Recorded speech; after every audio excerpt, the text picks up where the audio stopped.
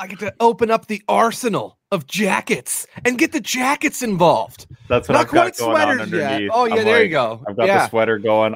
It's a little chilly. I had to scrape my windshield this morning. Patiently sitting in the closet all summer. Oh, it's not jacket weather. It's not jacket weather. The boom all October is. It's great. You guys got the nice peak coat that you go to? I got my nice peak coat. I got a peak coat. Waiting. Yeah, that's a November December jam. Like I got some heavier coats, but now it's like I got heavier coats in rotation. I've got a couple peak coats. I'm looking. I've got Sean, my eye out. You sent me your wardrobe. I'm sure you have some peak coats. Yeah, you sent him pictures of all your wardrobe. So let's do that. That'll be a fun thing for all of us to do. Everybody take pictures of your 5 favorite jackets and let's share them in the group chat. Okay, so we have to tell this story of how this happened. So Josh is like black. No, it started with Faber. Yeah, it started with Faber on the Canucks conversation saying he couldn't wear brown shoes with a black suit. Correct, which is 1,000% correct. No, it's not. But continue your story. He's right. So he says that take. Josh disagrees because he's a pleb, and then he messages me and he's like, "You traitor!" Like, it kind of goes to flaunt like I know a thing or two about dress clothes and suits, and he sends me a picture of his closet. I was like, "That's nothing," and sent him a picture of mine. Okay. Now, which of you Maroons has ever played basketball before?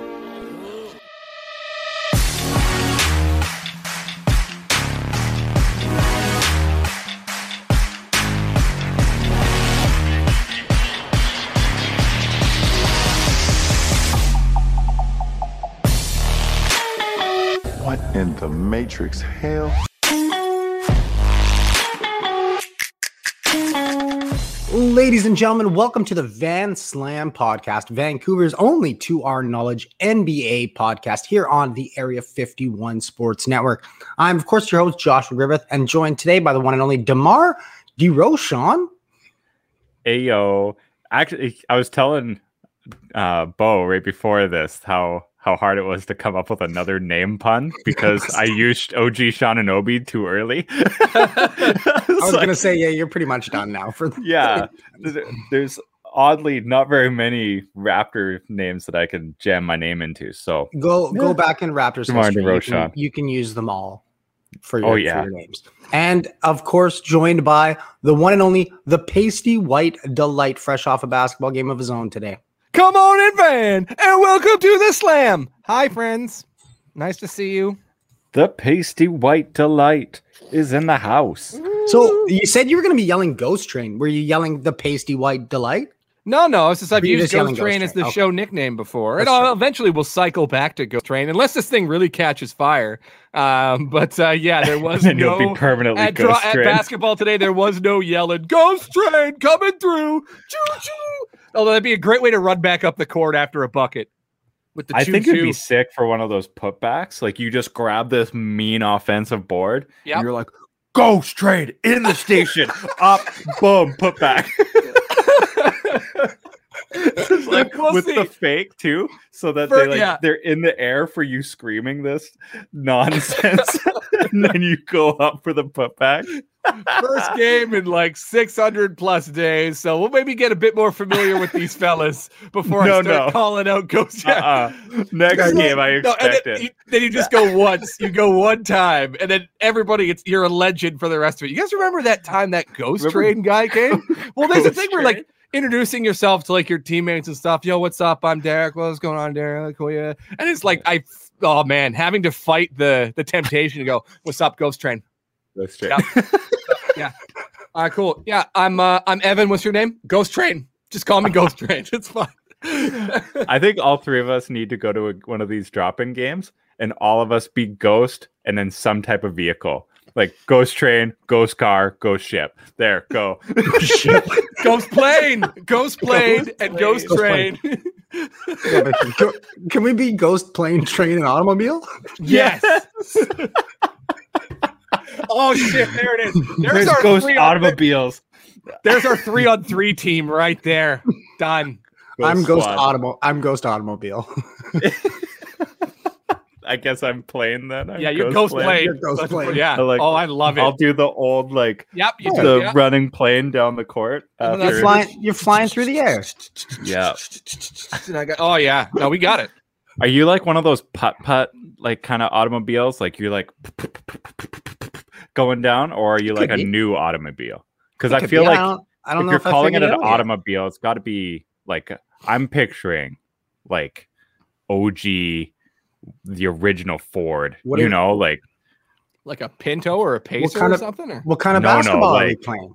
Are we playing like Miami the Heat OG style this year? Henry Then I'm Ford's probably vehicle. an old school automobile.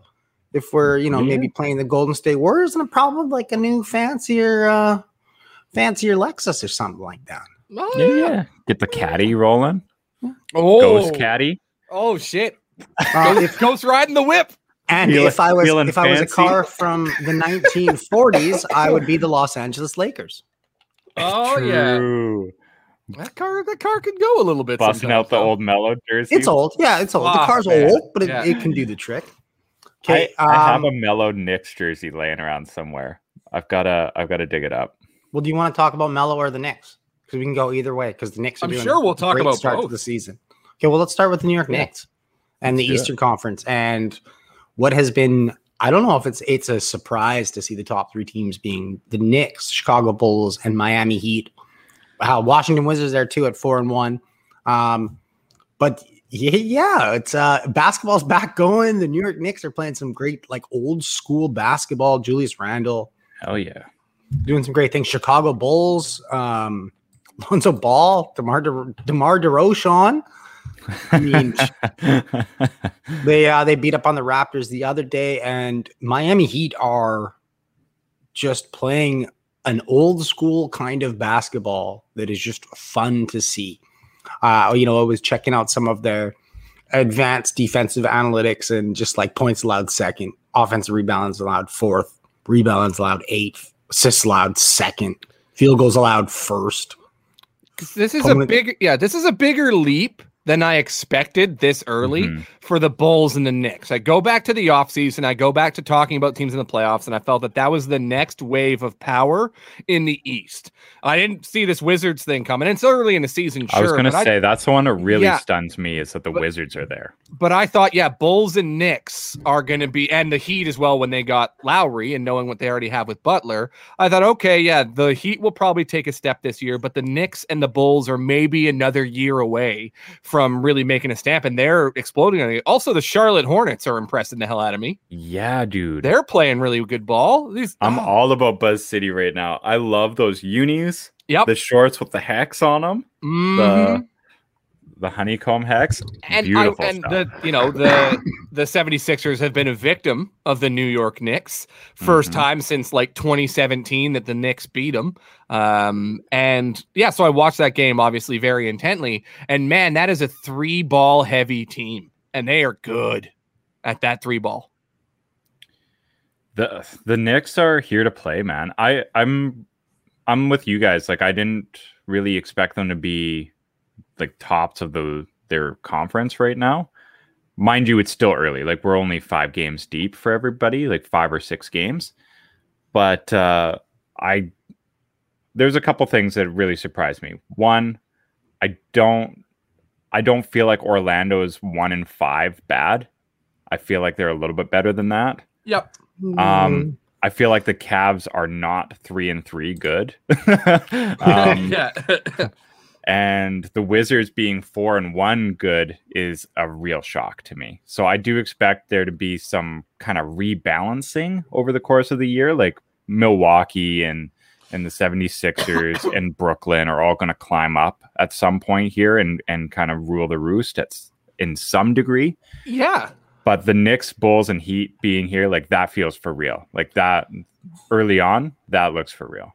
And I'm just going to sit here for a moment and bask that the Nets are, they're 3-3, but I'm just more so looking at they're in 11th place in the East. Yeah. It just feels good. I just want to wrap myself up in that. The Raptors are 2 points ahead of them, same record, but fuck the Nets. And the Raptors had a nice game against the Orlando Magic. It was the Who's the tight? Suggs versus Yeah. Scotty Barnes. Yeah, I matchup. watched that game. That was good stuff. It was Jalen Suggs went off 20 He points. did. great game to kind of show Toronto what they were missing. But Scotty Barnes was Scotty Barnes. And man, the kid's dancing on the bench at halftime. He goes out with an injury. He's dancing on the floor. The reporters are like, okay, we don't know if he's going to make it back. We'll see. Oh, never mind. He's dancing on the bench, so we think he should be good to go for the second half. and two, like I tweeted about it yesterday when I was watching the game. Like, it's still so weird to me right now watching a Kyle Lowry-less Raptors team because it's been so long. Like, even when DeMar DeRozan left, it's okay. It's still the Raptors. Still it's still Kyle's Raptors, and it was always Kyle's Raptors. Yeah, and now it's so.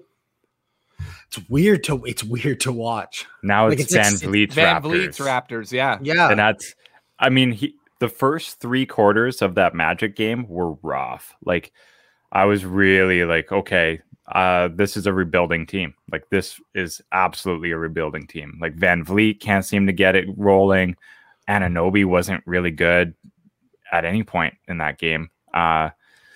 Siakam's obviously, he's doing his injury rehab stint. He's now since been recalled, but Scotty Barnes was by far and away like the standout, especially early. Like, he had, I believe, the first 7 points of the game for the Raps, including like a full court jam, like three dribbles to get all the way up the court to slam it. It was awesome.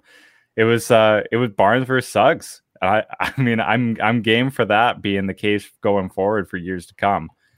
And like before, I was saying, it's way too early to be declaring Barnes the win here at number 3 over Suggs. This is exactly why. Like, Suggs is a very good player. Well, we are going to be debating this for a long time. This isn't a 5 or 6 game decision. Yeah, I was hoping, because that was big, that Barnes would absolutely dominate and Suggs would struggle, so that you Raptor fans can be like, we got our guy. Oh, that's the end of that chapter. But it was really good. 1-for-1 all the way. They play again on December the 20th. So we'll see Barnes v. Suggs again in about 8 weeks or so. So that'll be good. Like, sign me up for Raps and Orlando having a bit of a rivalry here building. Like, if that ends up being the birth of a bit of a rivalry, I think the NBA is a better place when Orlando is good. I think they're showing promise of what they could eventually become. Suggs is a huge component to that. And if it ends up being like the Barnes versus Suggs showdown for the next 10 years, I'm all about it. All about it. Yeah, well, because like the Raptors have been playing pretty decent ball. They almost had the Bulls on Monday. That was a really close game. So they've held in with the good teams they've played so far. They've matched that talent level, which I think is surprising. But you got to be happy about that if you're a Raptors fan. See, now I wouldn't say they've matched their talent levels, but one of the things that I've liked to see so far, just through the 6 games, is they've matched their compete level. Okay, so, you've said they've never been out of a game. And you can see it, their defensive prowess. They're on the ball. I mentioned it last week on how they didn't want to look for the outlet pass. You can see it. They're looking for the fast break, the quick shot clock. They're getting it. Players like Delano Banton had just come out of nowhere. He's basically made Malachi Flynn a bench product right now. Oh God, Dragic is a trade bait.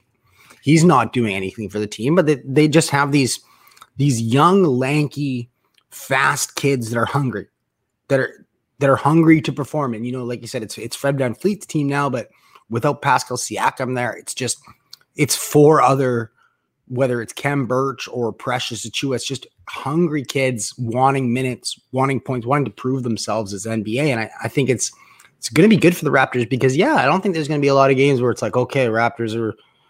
What did the Lakers got crushed the other day? I turned on in like third quarter, they're down like 35 points. I don't think we're going to see that at all this year with the Raptors, where they're just getting hammered by a team.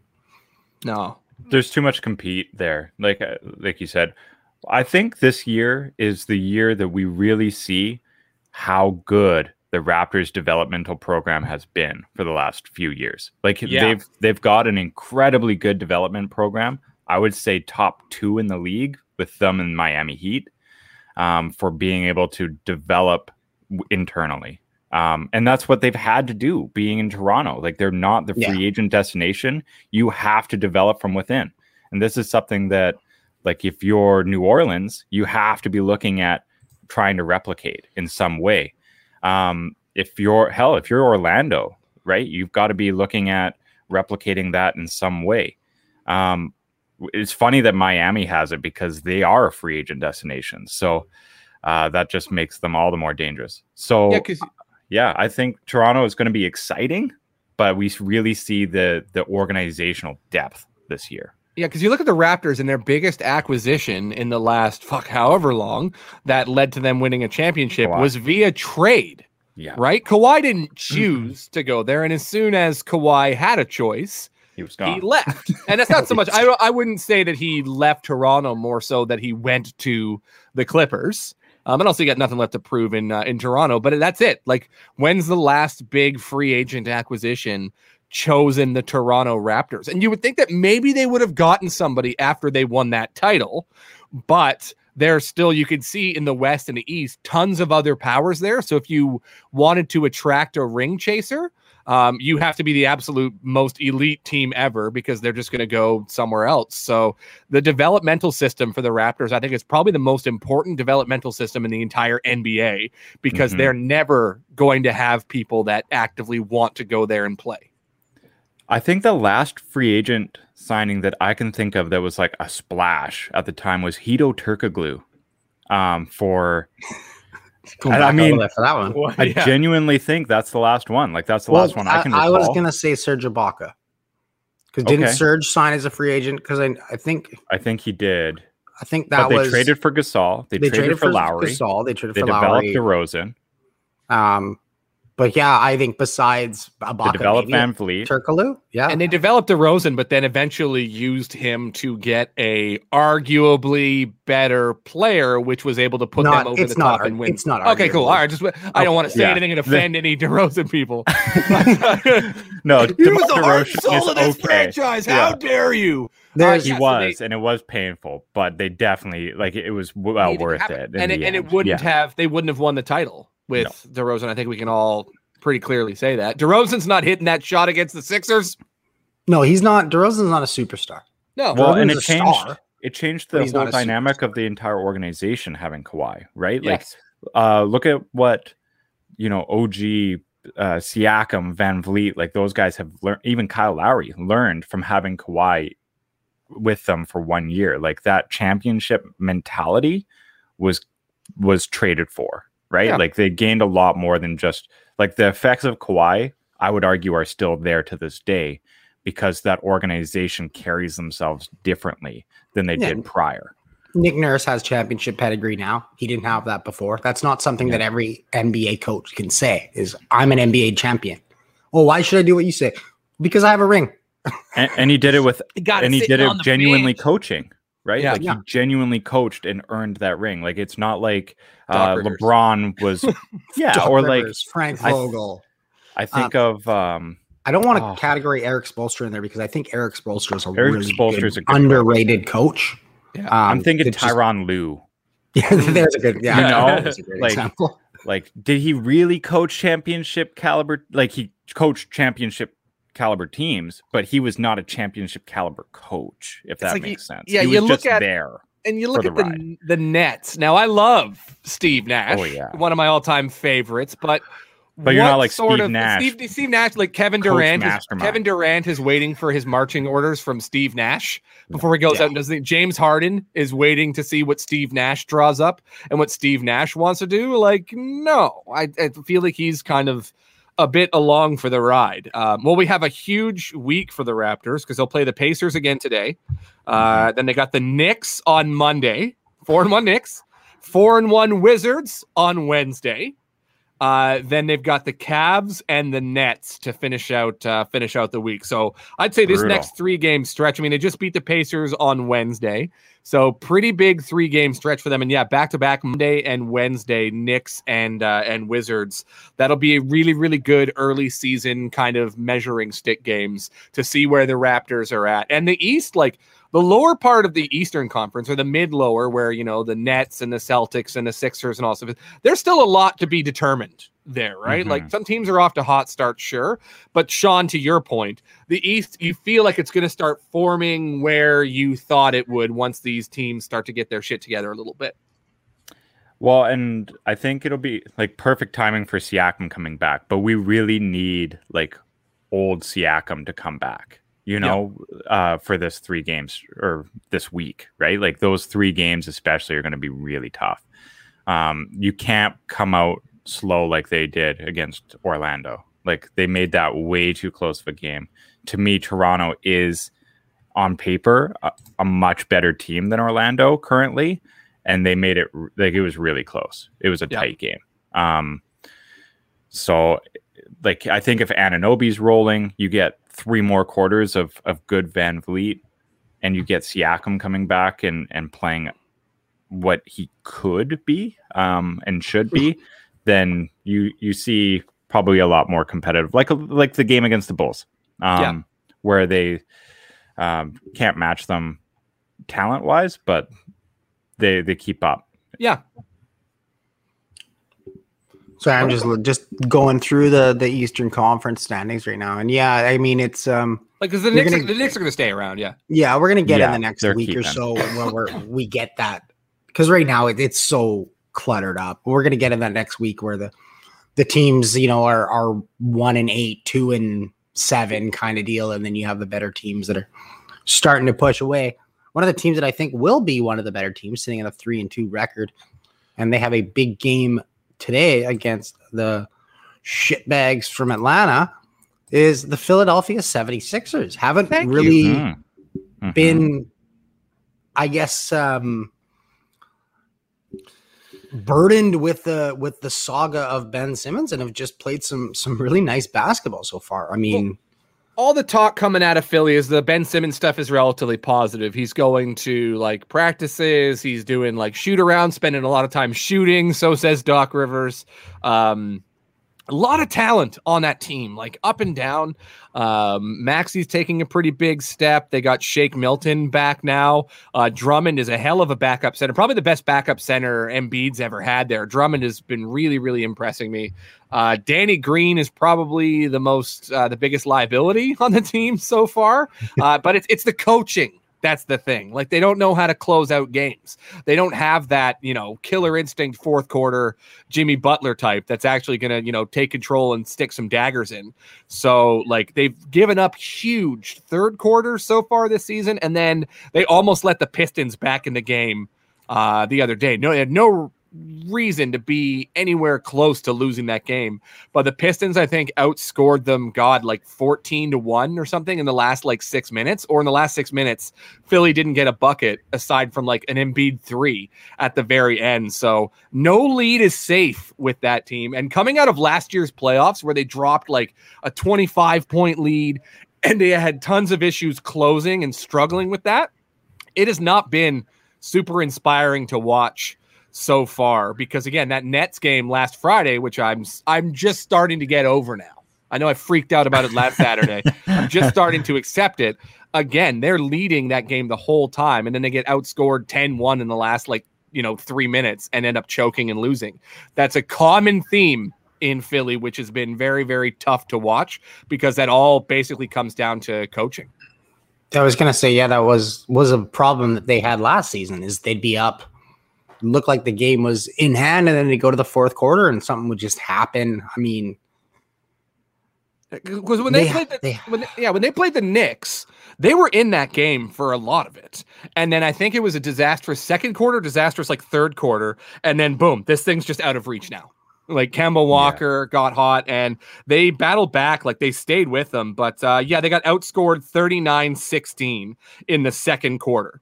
They outscored them in the first, in the third, and in the fourth, but they absolutely got annihilated in the second quarter, and they couldn't fight their way back. Brutal. Is this something you think we're going to see from the 76ers all year? Or you think they're going to figure? I mean, like you said, they got. I'm looking at the roster. It's talent. They're doing a good job of sending, getting minutes for everybody. And I don't think Embiid's going to be overloaded this year. Here's the thing is that he feels the need to overload himself. This is what a lot of folks are talking about, because he hurt his knee in the first game against the Cassowary, and he hasn't missed a game since, and he's been going, like, obviously it's affecting him a little bit, but word out of Philadelphia is that he's really trying to take that next step as a leader this year, especially with everything going on with Ben, and he's going to do his absolute best to not miss games due to, you know, injuries or any like load management or anything like that. So you're going to see Embiid push himself a lot more this year than you have in previous seasons. And it's got to be weighing on the guy that he came in second in MVP voting because he missed 21 games, right? If he didn't miss those games, I'm sorry, it's not, he's the, you know, front runner, and he's the winner of the MVP last year. And you know, he's got to know and realize that too. So it's his team. He's taking a big leap in leadership this year. So he's going to play through a lot of stuff that he commonly wouldn't. And that is something that's very, very concerning, because without Simmons, they still have a lot of talent. They could still do some damage. They could still be a mid seed in the playoffs. But without Simmons and Embiid, big trouble.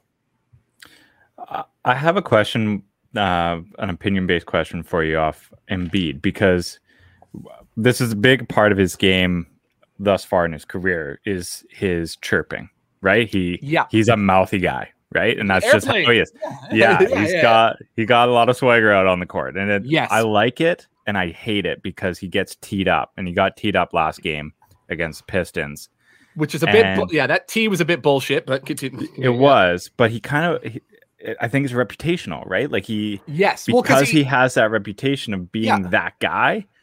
Like, as a leader, I don't know. Like, do you want to see that from him? Are you like, oh, he's fired up, or are you wanting him to like dial that back and be more of like a, hey guys, nothing matters, we're just going to keep pressing forward type of leader? You know, there's two different styles there. I just don't know where I want Embiid to be.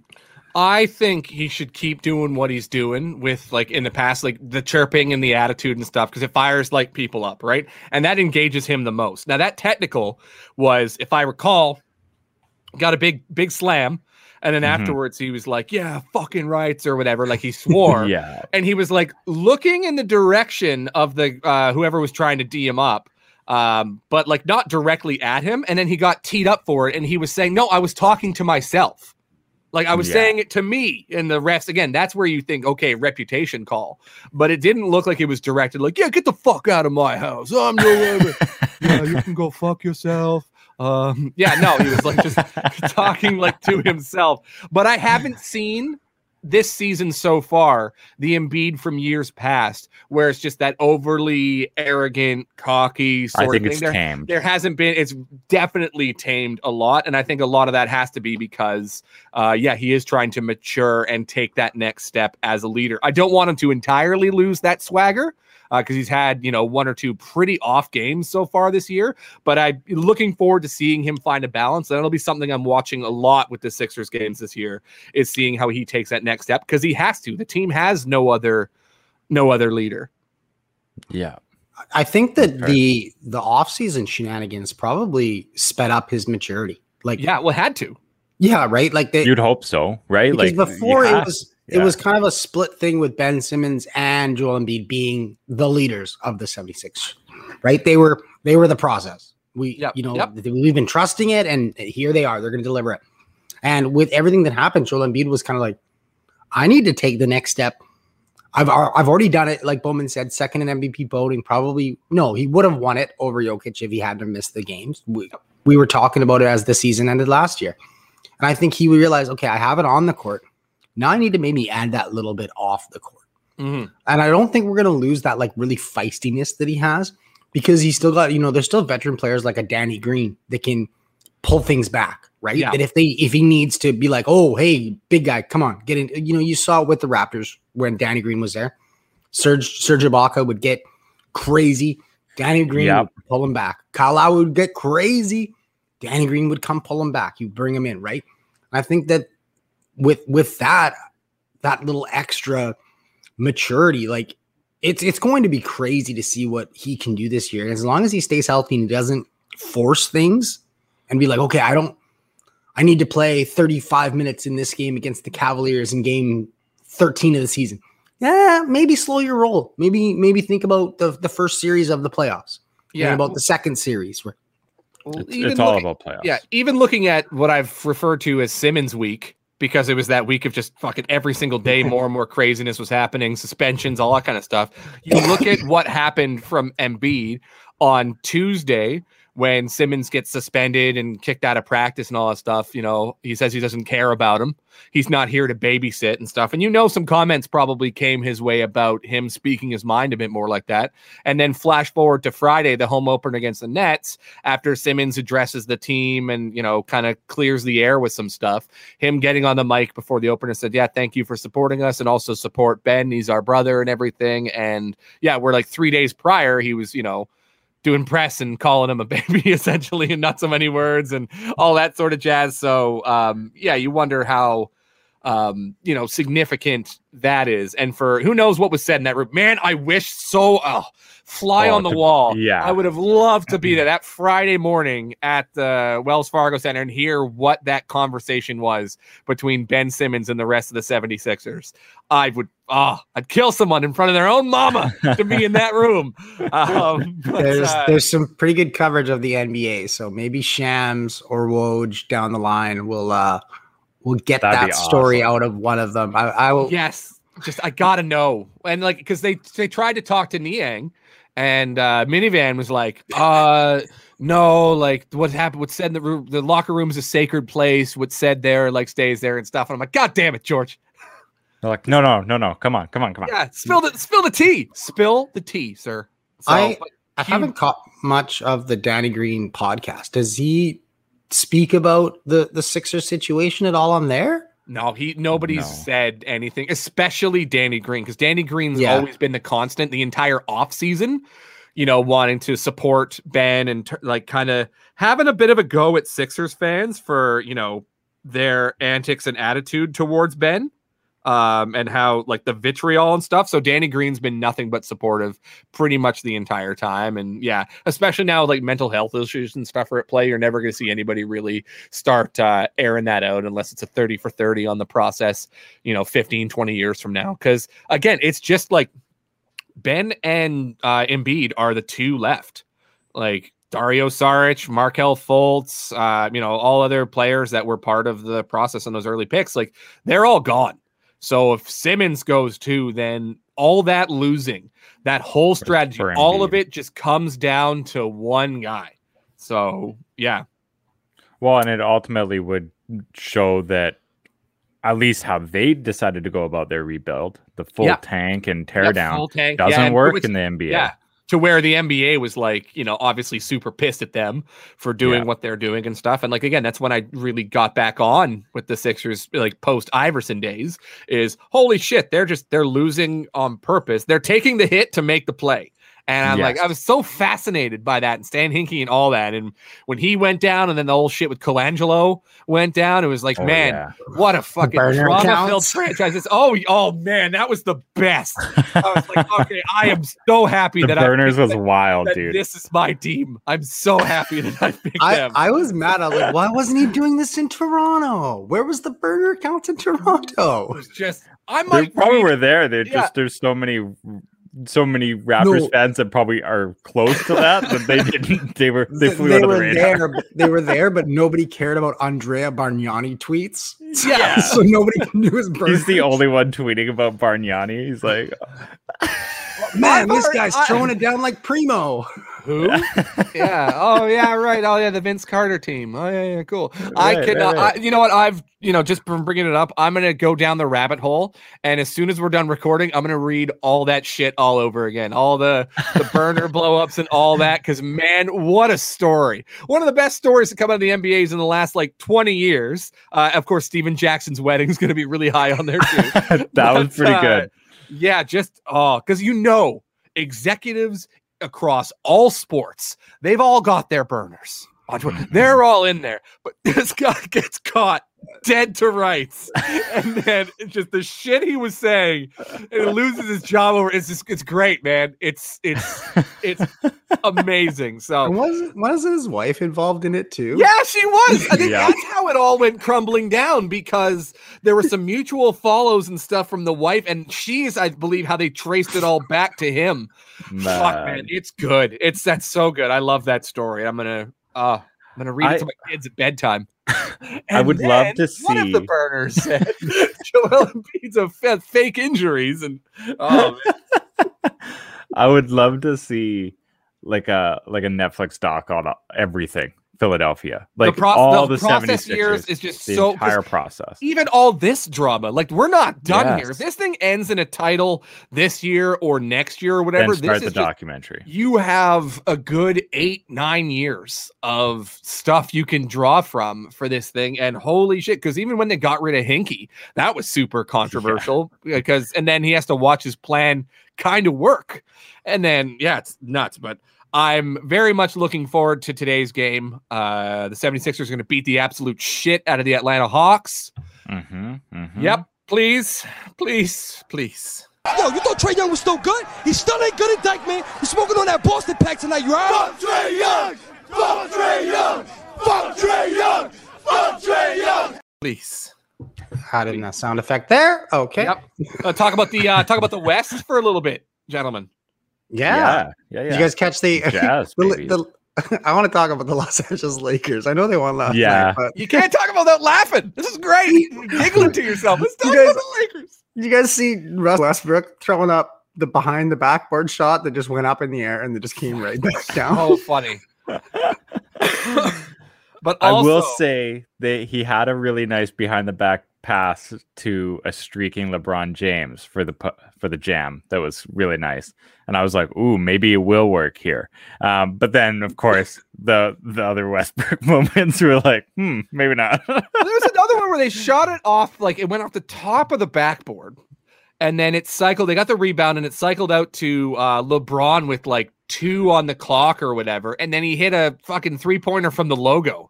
Yeah. Yep. Damn. Oh, that's the Lakers right there. They're going to fuck up a bunch, but at any given moment, LeBron can just drop one from the logo, and they're like back in those games. Like they're not going to get. I don't feel they're going to get like really blown out a lot this year.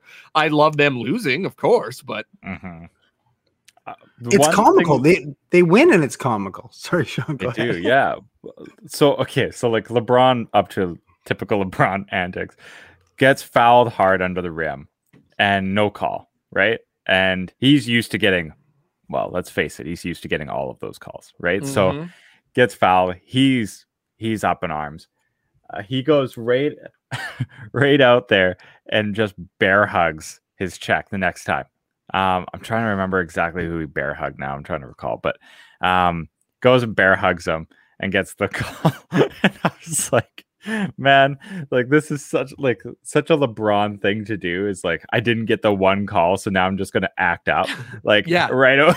It's just like your whole career has been getting those calls. Like, I don't know, man. Maybe just let that one go.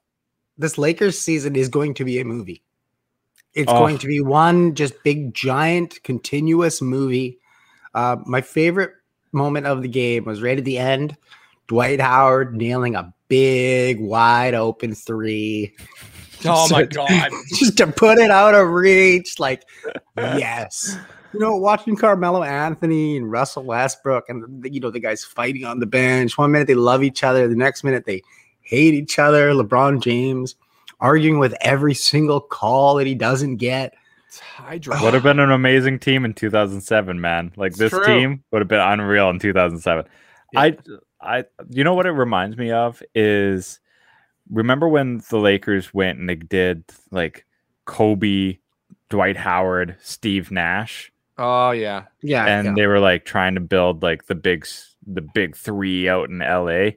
And it was like, but did you stop and think about whether those guys like they jive together? Like, you just went and got like 3 big names. Like, Because it's not like baseball where you just, it's all individuals. You just load up. Right? Yeah. You just load up, get your best players, and they're not really going to play with each other or whatever. It's not like, they don't have really good chemistry. So the throw from second base to first base is always off because they're not good at throwing to each other.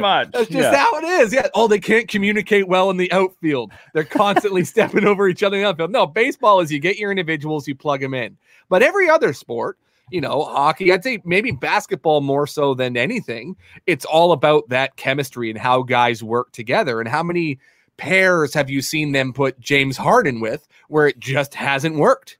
A couple times with Westbrook. No, it doesn't work. Like, you can't just piecemeal throw together 5 excellent players and think, okay, cool, we're going to run away with a title this year. It's over. And that Lakers team was, very indicative of that.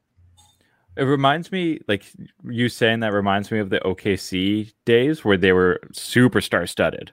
Yes. Right? Like the KD, Harden, Westbrook, Ibaka, like they were loaded, right? And they didn't do anything, right? Like they didn't win anything. They ended up, nobody's there anymore, right? Over the time, Seattle they blew curse. up. Yeah. That was you stole our team. Now you're cursed. Yep. Good. Fuck you. The Sonics curse. So yeah, I don't know. Are we worried about the Lakers at all? Like them being good? Well, we know them being bad. We know it's the regular season doesn't matter for them, right? They're making. Yeah, they're just gonna get in and then they'll turn to. They're gonna lobby. They're gonna lobby for a spot, and that's basically it. Like I think they're gonna try to get home court advantage, so they're just kind of eyeing up getting to the top 4, and that's it. But I don't see them even doing that. I don't see them getting to the top 4. But I think that's what they're pushing for, right? They're not pushing to own the West. They're pushing to try to get home court advantage. And then from there, they don't care. Yeah. And then, I've been surprised by Melo a lot this year. He's been playing really well. He had that renaissance happen in Portland. And yeah, he did. He did play well. The beginning of Melo actually showcasing that he still got it. Yeah. And now he's continuing that in LA. I like it. Well, and then also a realization that I'm not a starting star. I'm a bench player. Because I'm going to come off and do 20, support player 20 now. Yeah, I'm going to come off and do 20 to 25 minutes against secondary pieces, and I'm still going to be able to ball. Yep. Yeah, because the West is still just a big log jam. And, the one team I think that has been rising above the rest of them has been the Warriors. Which the Warriors, we talk about it's early in the season, but you look at some of the way teams are playing and you think about how sustainable some of that is, right? The Wizards, they're not going to keep running their hot streak. The Wizards are going to run into some trouble, of course. But the Warriors are one of those 4-win teams right now. It's this is going to probably stay this way for a good chunk of this season, and they're not going to look back. There's not going to be a lot of slumps or struggles there, I don't think. But the rest of the West, you got the Timberwolves at 3-1, the Mavs 3-2, the Kings at 3-2, Blazers at 3-2, Grizzlies at 3-2, Nuggets at 3-2. It's a big log jam in the middle. But there's also a lot of teams with only 1 win that are struggling. Surprising. Yeah. The Suns, the Rockets, the Thunder, the Clippers, the Spurs, and the Pelicans. Now, the Cassowary. No surprise for some of those, but seeing the Suns and the Clippers with only 1 win this part is really, really weird at this point. And Paul George had to ball out on Friday night to even get that 1 win. Yeah. No, the Clippers lost last night, but he balled out and they still lost. Yeah. So I'm not too worried about the Suns. I think the Suns are going to turn it around. I think they had a little bit of an interesting beginning to the season, just kind of with the incidents that are happening right now in Phoenix. Yeah. And I think there was a little bit of drama too with I know Ayton is due a contract, and there's kind of confusion on whether they want to give him a big contract or maybe wait it out and see. But the other, he get to the finals last year and he played fantastic. Give the man a contract. Pay the man. I know, and they paid Paul, or they paid CP3. So I think if you're going to pay CP3, you pay Ayton. That's my mind. Houston, OKC, San Antonio, the Cassowary, they're all going to be down at the bottom. Yeah, there's no surprise there. Yeah. One team that is a bit of a surprise, and the reason they are such a surprise is Ja Morant has been going off this year. Oh, yeah. Tied for the most points per game. Was it 30, averaging 30? 30.4, 5.4 rebounds a game, and 7.8 assists per game. Ridiculous. And when he came into the league, there was a lot of hype around him, and he kind of fell off. Okay, he's in Memphis. Nobody cares. Yep. And he's showing up this year. So I'm gonna go off into no. That's fine. Here. Yep. Go for it, Sean. We will tether you. You can always come back for an hour. Just draw me back after. That's right. Back into reality.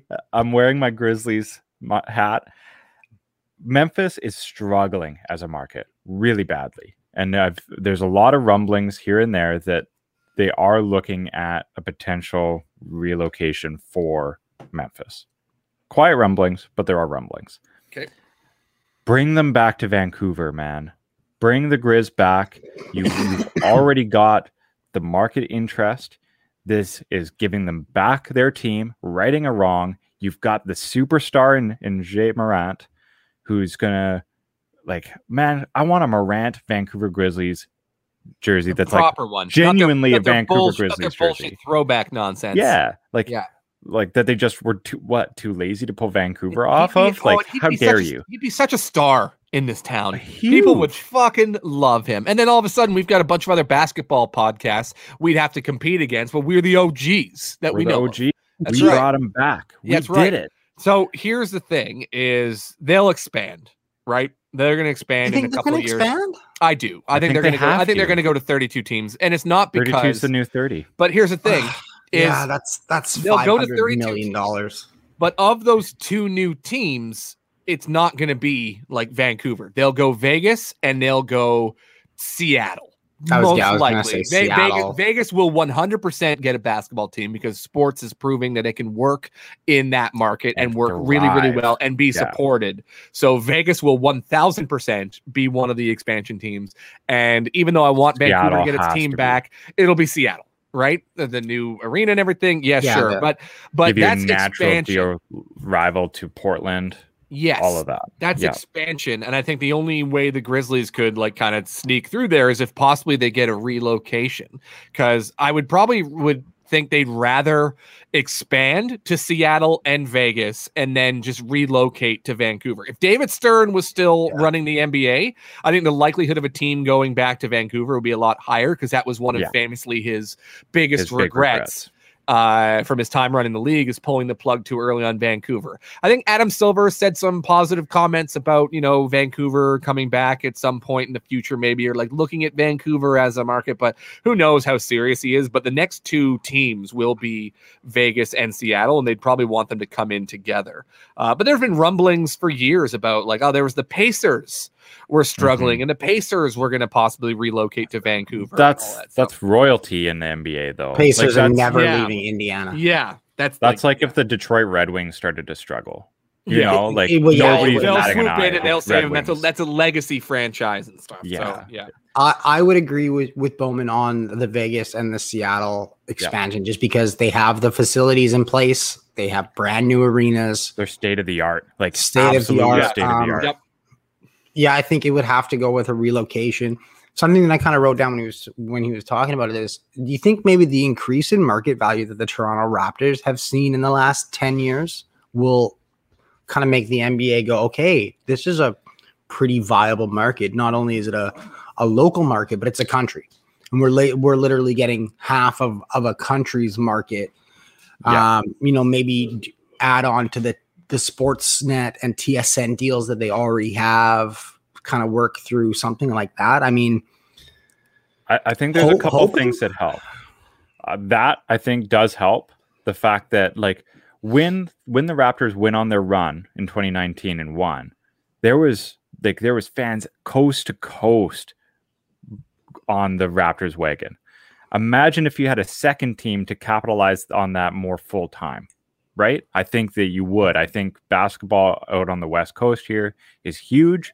It's a untapped market as far as I'm concerned, because we don't even have the Sonics. And that, I remember growing up, we played basketball more than we played hockey even. I played hockey was kind of my secondary sport playing wise.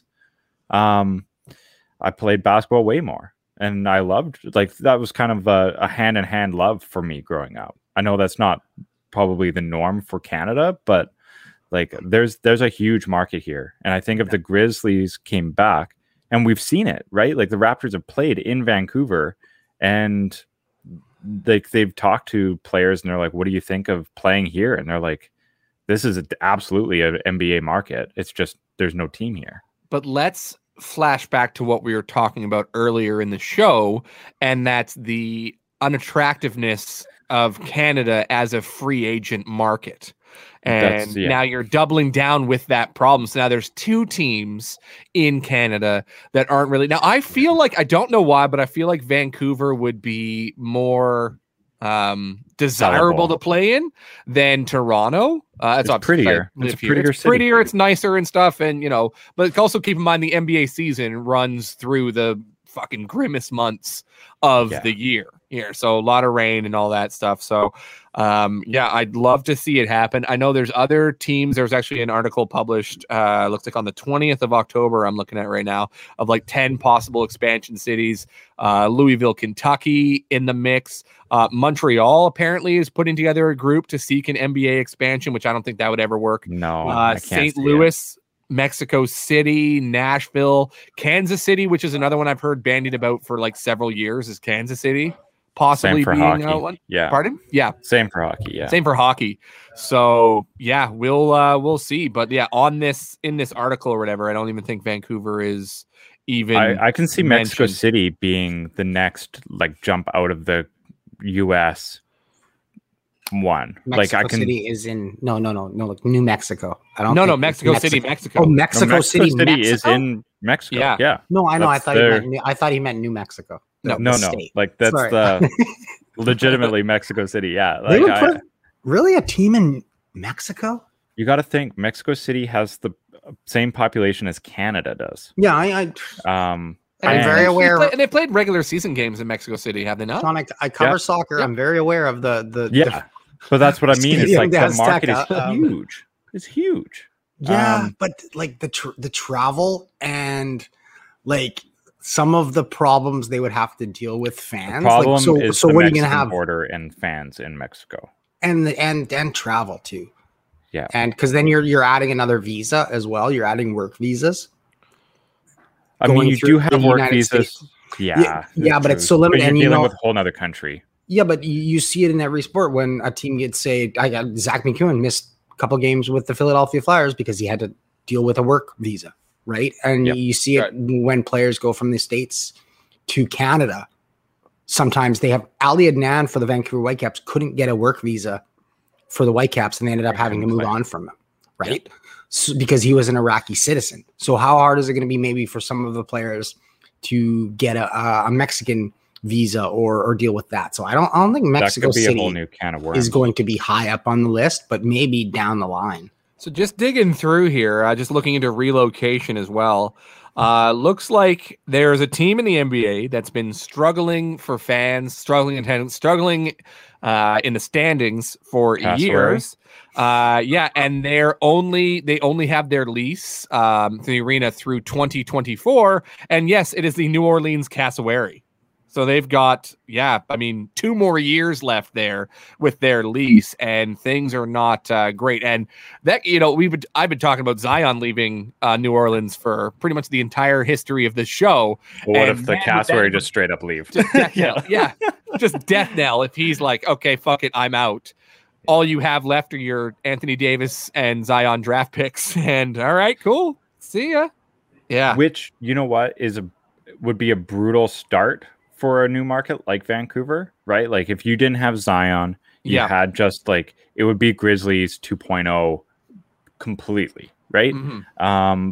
That being said, as we've talked about a couple times now, the development being so key and important in what Canadian markets would have to do, like Toronto does, you would have a boatload of draft picks and a great way to start out that way. So, I mean, there's that. I don't know. Like it's tough, right? I'd be sad to see them leave New Orleans. On one hand, because their arena is called Smoothie King Arena, and that's just awesome. 2, because I love those NOLA jerseys. But yeah, like if they came to Vancouver, I'd obviously be thrilled no matter what. But I think Memphis would be the move. Undo the wrong. Bring Ja Morant to Vancouver. Yeah, because I think they weren't even, I wouldn't say seriously considering expanding or anything like that. Everything was going great, but then COVID hit. And the pandemic hit the NBA like pretty hard. So if you want to start, lining your pockets and generating more money, $1 billion expansion fee is probably a really good way to do that. So apparently in 2022 is the next time that it'll be coming up for a vote. And it looks like, Seattle and Vegas are pretty much the front runners and stuff there. But then what you could see is one of those teams, those markets that doesn't get a team could then sweep through and based on timelines, acquire the cassowary. So if say like Louisville, Kentucky, Kansas City, they miss out on the expansion, they're like, okay, well, fuck, let's go and let's just get the cassowary, and that will be our team because that rings. Yeah, Kansas City Cassowary. Kansas City Cassowary. Yeah. What if they actually, like, we joke, what if they actually changed the name to the Cassowary and we were just so these sick Nostradamus boys calling this shit for years? We told you. If a team purchases them, we have to immediately start like a huge petition to get the Cassowary name. Yeah. Oh, going. Yeah. Oh, 100%. Like, we have to have it. Yeah. We need a Cassowary team, bird. Yes, it's a real dangerous bird. Dangerous bird. So just to cite this article, so all that assumes Gail Benson, the current owner of the Pelicans, Cassowary, sells the team, which as of now is not on the table. It's pure speculation. Her late husband, Tom Benson, stepped up and bought the team to keep it in New Orleans and saw that being a civic duty as much as a financial investment. Some around the league have doubted Gail Benson has the same commitment to the NBA franchise, but she has never said or done anything that would suggest she is ready to sell the team. So, but how, like, these mega rich people, right? Like, these are their sports cars. We all know that. Yeah. Right. Like, these are their play toys. It's their fantasy basketball teams. Yeah, absolutely. Yeah. Like, because you have some owners who are like, they bleed this shit. Like Jerry Jones and the Cowboys. Like, without the Cowboys, he has no fucking identity. And like, as a person, like, that validates him, and like, he'll never leave. But you have these other folks who just kind of picking. That's how the Sonics wound up in OKC in the first place. Right? Like, just billionaires playing and all that stuff and just playing with their toys. And then they're like, you know what? This isn't, I'm losing money pretty big here. I'm not particularly interested. If the motive for your purchase was to keep it local, right? Like, that to me sounds like somebody bought like a mom and pop's diner and was like, this thing needs to stay alive. Like, this is a heritage thing. Yeah. Like, you do see it with some sports franchises, though, right? Like that Arizona, they're bleeding money right now. I mean, you see it with. But I also see them moving. Yeah. Well, people joke about it already, calling them the Houston Coyotes. Yeah, Blake Price just calls them Houston Coyotes. Yeah, like they're going to be in Houston. They will at some point. You just know it. They're going to be in Houston. Back when I used to write for the province, or whatever, you call them the Seattle Coyotes all the time. Yeah. Thinking that they would just relocate to Seattle. Seattle would expand. But the Seattle Coyotes. It's gonna happen. Yeah. Look at you guys. Look at you being ahead of like changing names before it was even cool. Yeah. Yeah. So I want to put that out in the universe that there is a slim path to Vancouver getting the Grizzlies back. It would have to be through relocation. I think we're all agreed on that. Like, there's nobody stepping up to pay $1 billion franchise fee. Who here is going to be? Jim Pattison. Pattison, get off your ass. Get us our basketball team back. Yeah, Jimmy P. Let's go. You just know that it's going to be through Francesco and the Aquilinis. Like, that's going to be how a team arrives here. Like, because he's got the arena, he's got the Warriors, he's got the Canucks. Like, it I don't know. You just know that all sports goes through the Aquilinis. Is it the Gorillas? What's the esports team? Titans. That's the one there. Yeah. I mean, dope logo though. Yeah. I all sports runs through the Aquilinis here in Vancouver, whether we like it or not. And they're struggling with the Canucks, right, financially and stuff. So I don't think they're going to take on another huge expenditure. I've been told Francesco has at least inquired on an NBA franchise. at the very least. I don't know much. Well, yeah, I wouldn't be doing his due inquired. diligence if he hasn't. Should be inquiring every year. NBA's always been weird with that sort of shit. Look at the revolving door around the Charlotte franchise. And like New Orleans, and like, okay, we lost it to the New Orleans Hornets. They've got our team. All right, you're the Bobcats. Charlotte Bobcats. Let's do it. Adam Morrison, let's go with your shit mustache. Okay, fine. All right, well now the New Orleans, they're gonna do this, and we're gonna take the Hornets back, and all this. Like, it's just fucking weird. I was so pumped for Adam Morrison coming out of Gonzaga. I was like, yes, like, let's go, Bobcats. Shit mustache. I will. Okay, I've got to ask you guys this. In the event that Vancouver does get a relocated team, and it's not the Grizzlies, right? Say it's not the Grizzlies, where you can just immediately just keep the name, which would be the obvious play. Yeah. What are they named? Do you push to get Grizzlies back, or are you like... There's not enough legacy to justify that. Because that's not just like, okay, we have to not rebrand, but we have to like brand the Vancouver Grizzlies again. And then what the hell is Memphis going to do? Because Charlotte Memphis has been the Grizzlies longer than Vancouver has. Yeah, that's true. So they have more like claim to it than that. It's not like if like Utah got on their team or like New Orleans, when New Orleans came in, when they had the Hornets or whatever. It's not like they were like, hey, Utah, we want our Jazz name back because we do Jazz here. You don't do Jazz in Utah. How about the Utah Mormons, the Utah Multiple Wives? How about that? The Utah Slopes. That's what you can be. So as far as like claiming a name back, there's gonna be, the polygamous. There is no name that should be more so that team's than New Orleans going, hey, we want the Jazz back. Maybe, the Lakers. Let's go back to Minnesota. That's fine. But because this is weird, the NBA. Because you have no legs. You have no legs. Can we spend one episode going over like the names of the NBA franchises and how dumb some of them are? Yeah, like we need to rearrange them. Yeah. Yeah. So there's not an established. Yeah, there's not an established history. No Grizzlies in Tennessee. I was gonna say, are there Grizzlies in Memphis? No, probably not. No. It doesn't fucking matter. Memphis, Tennessee? Absolutely not. They should have changed. I don't know why they don't just change the name when they relook. That's just the fucking weirdest thing. Yeah, it's not like the Grizzlies have this long-standing legacy. Like, there's no fucking Grizzlies in Memphis. So name it something else. Make it cool. Make it your city. Like what Seattle did. I like what Seattle did with the Kraken. Their brand new thing. Oh yeah. Not the Metropolitans or whatever, Yeah. Gentlemen, you want to get into performance issues? Sure. Before we wrap things up? Oh, yeah. Perfect. All right, gentlemen, let's get to the next segment. This girl, 5 feet nothing, blocked my shot. When did you first start having this dream? It wasn't a dream. It really happened. Maybe that's why you can't sleep at night. And it climbed up my back and into my brain. But are you having performance? Are there any other areas besides basketball where you find yourself unable to perform? Yeah. No. I'm just asking. An obsession, a burning desire. I've been MRI, EKG. Okay, well, I will start because my performance issue this week goes to myself. As I didn't. Well, I have you written down here too for me. Okay. But, why do you think your performance? I'll explain why I thought I was. So I meant to reach out to the Adelaide United Zoo to get an update on Jeffrey and Martina for us for this episode, but not realizing the time changes and it's like the future for them. Didn't get it done in time. So I don't have an update and an ad clip on the Adelaide United Zoo because it's just getting tourist season for them now.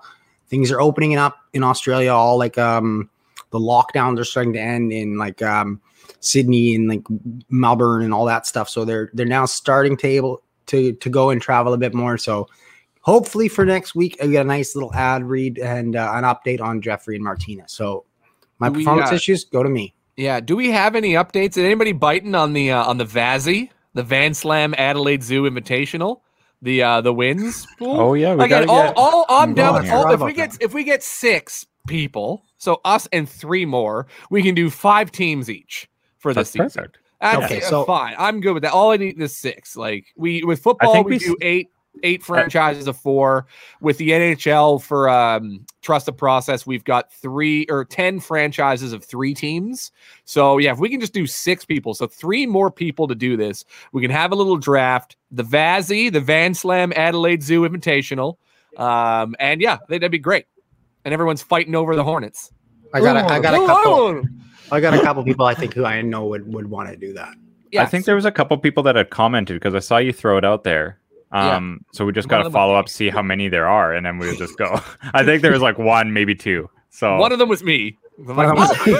Like, yes. I'm in. The other was probably Adam. Adam, if you're listening, yeah, sign I think up for he'll basketball do it. pool. Oh yeah, he'll do it. Yeah, Adam will be in. My performance issues, and I'm delighted, just overjoyed to give this to James Harden. Yeah. What a little bitch. So James Harden obviously has hit a huge slump to start the season.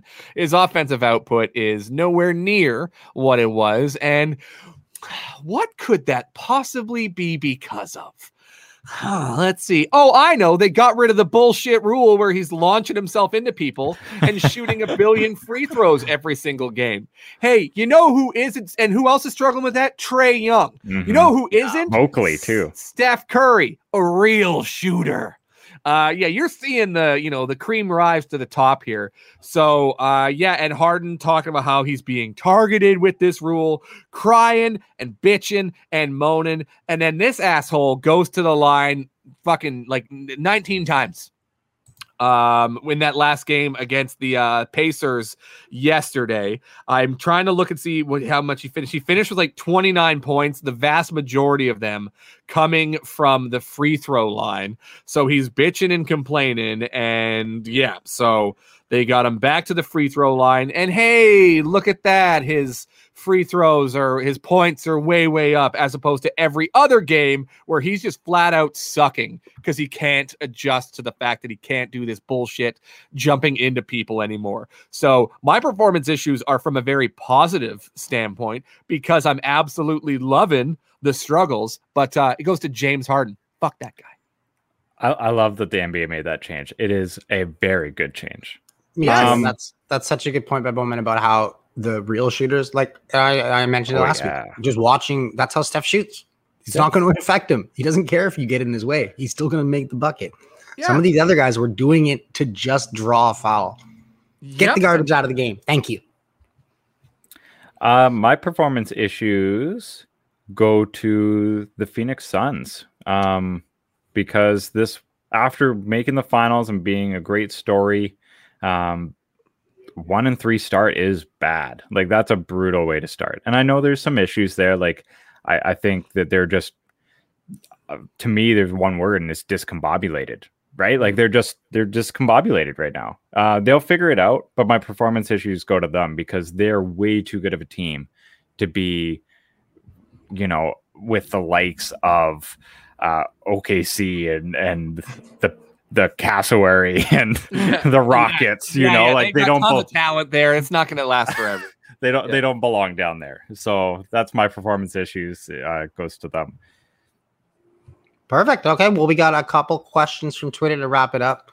Bowman, I don't know how you guys get so many on Trust the Process, but again, I don't know how we'd be able to spend 45 to 50 minutes answering all the questions. They're all my burners, man. Get them going and asking us questions too. We need some burners. Get Colangelo on the phone. Colangelo, we need 18 questions from burners. It's gonna be like question from the Unnamed Sports Show, question from the Van Slam, question from like Area 51 Network, question from Point Shot, question from Trust the Process. At the movies 10 years later, Henry Reid. What else? Yeah, Trust the Process. Eugene Melnick's burner. What's this? New wrestling. And then there's question. There's the Nation Wrestle Nation podcast has a question, and yeah. And there's still there's a burner idea that I had that I've never done yet, but I'm going to, and I'm very, very. Oh, I know the one you're talking about. You know the one I'm talking about, right? Yeah, I haven't done it yet. Yes, and if you start seeing it, you're gonna know that is 100% Bowman out there doing it. But yeah, I'm excited. One day. It's gonna be like I didn't release that part into the episode that we talked about it. Good. Yeah, we did get a couple. One from Adam Kurzenblatt, who we just mentioned. from the Third Line podcast. The question better be, hey, do you guys do like an NBA wins pool or anything that I can join? Oh my God. Eager and antsy to join. Actually, it's a pretty good question. Who is your starting 5 in a Marvel versus DC game? You can choose heroes or villains. Also, who wins and who takes home game MVP. Okay. I think that I'm going to need a little bit of time on this one. Yeah, let's put our teams together next. Yes. So heroes or villains. Mm-hmm. Can we Can there be specific forms of heroes and villains? Because there's specific forms. I think it should just be either, Marvel versus DC. Take your 5. So if you want to throw a heroes and villains on your team, that's fine. But can you put like Infinity Ultron, for example, or Miles Morales Spider-Man? Like, can you? How specific are we going with here? I'm going with base level shit. So I'm not going Infinity Ultron. So I'm going with Spider-Man, the standard Ultron. Spider-Man. Right? It's not like, I'm choosing Hulk, but he's got the Infinity Gauntlet and he's smart, so he'll just snap and he'll just Red win the Hulk. game. And it's no, like Red Hulk, that's cool. You can get into the specifics or whatever. Or like, if you want to keep it just very layman, so anybody who's listening doesn't need to know the ins and outs of, I'm going with Agent Venom, which was Flash Thompson. When he got out of the military, he got the Venom symbiote. Like, it should be something you have to spend the majority of the episode describing why that person's going to be a great perimeter defender. Fair enough. Okay, and we'll prioritize like cinematic universes. Should we do that? Do you want to go the movie? Do you want to do like MCU versus DCU? Yeah, more or less. So we'll just stick it to the movies then. Because we could do that. Because that might be easier. That's fine. Because otherwise, I'll be like, all right, well, Moon Knight is pretty good. And there's actually one of the Green Lanterns is actually a planet. How are you going to defend against a planet? So boom, Mo goes in. Yeah, no. Oh, geez, what's that? What's the alien from DC? I always forget Lobo? his name. Maybe Lobo. And then there's the magician, the chick magician. Zatanna? Yeah, she's pretty badass. It's fucking Magic from 3. Yeah. She plays for Orlando. Yeah. Magic from 3. Okay, Adam, we will get you your answers for that. Into next week. Suggs. Yeah. we'll do small work. What a play. Suggs kicks it out to Zatanna for 3. I guess she hit it. She does a bunch of light went flying out of her hand. Okay, cool. She cast a spell. Yeah. and then the score clock is going bonkers. The bucket song. Oh ho ho! It's magic. And a great one to end off the episode from Becca at the Chewbacca. What is the best meal? Breakfast, lunch, or dinner? And she votes breakfast. 100% it's breakfast. I never feel like eating in the morning, so I rarely ever eat breakfast, but breakfast foods are just far superior to anything all the way throughout. The versatility of an egg, you could do 15 things with just eggs.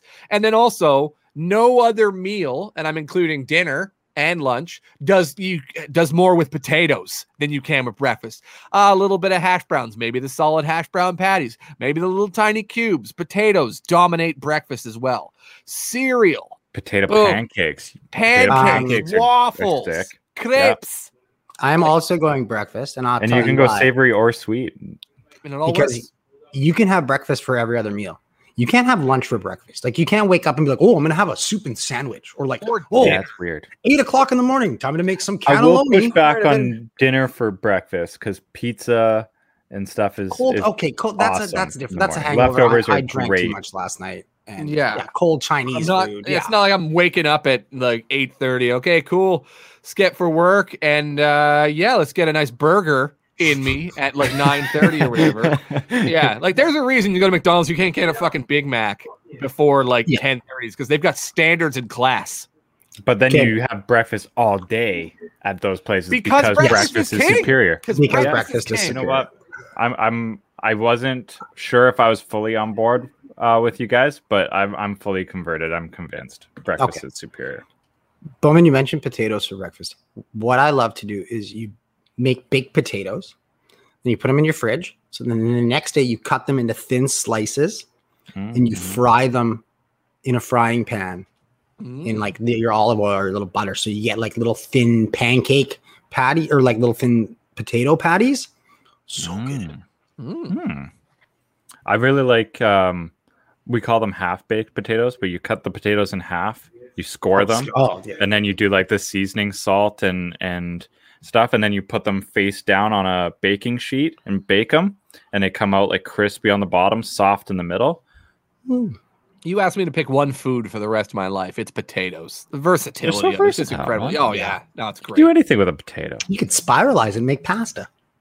Spiralize it, put it on a stick, and now you got like seasoning all the way through. And in a pinch, you can fries. Grab it and just eat it like it's a hand fruit. I've actually seen actually seen farmers do that. That's what I do on the court next week. Before I'm warming up, I'm just going to dig into my bag and grab a fucking potato and just eat it like it's an apple. Go straight! Just a raw potato.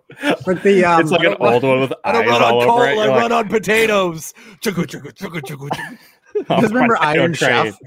Iron Chef, when that guy he'd grab the onion and he'd just take a big giant bite of the onion and he's like, he looks so happy about it. I've seen a farmer grab a potato and just take a bite out of it, a raw potato, and be like, "Yep, that's a good one." Okay, I have a follow-up question on this breakfast biz.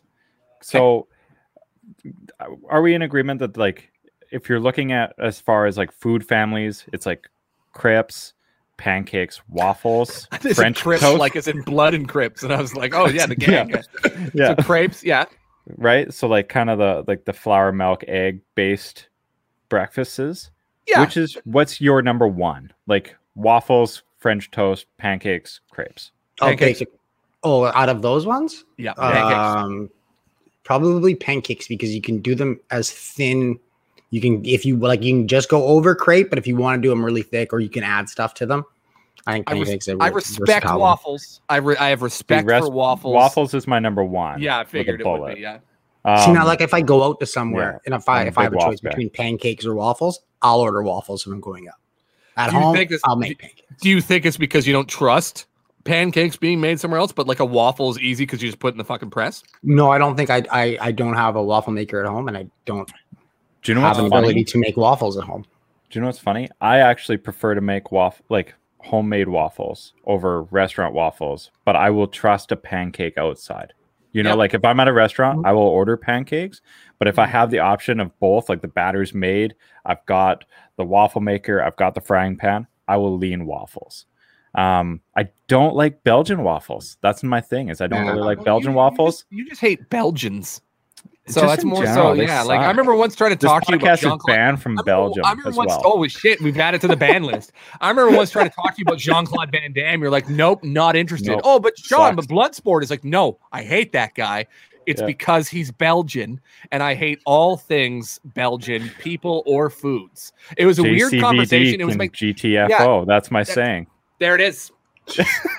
No, if there's two things in this world that I can't stand for, Sean, it's people who are intolerant of other people's races and Belgium. Yeah! One of the all-time We're on the same page.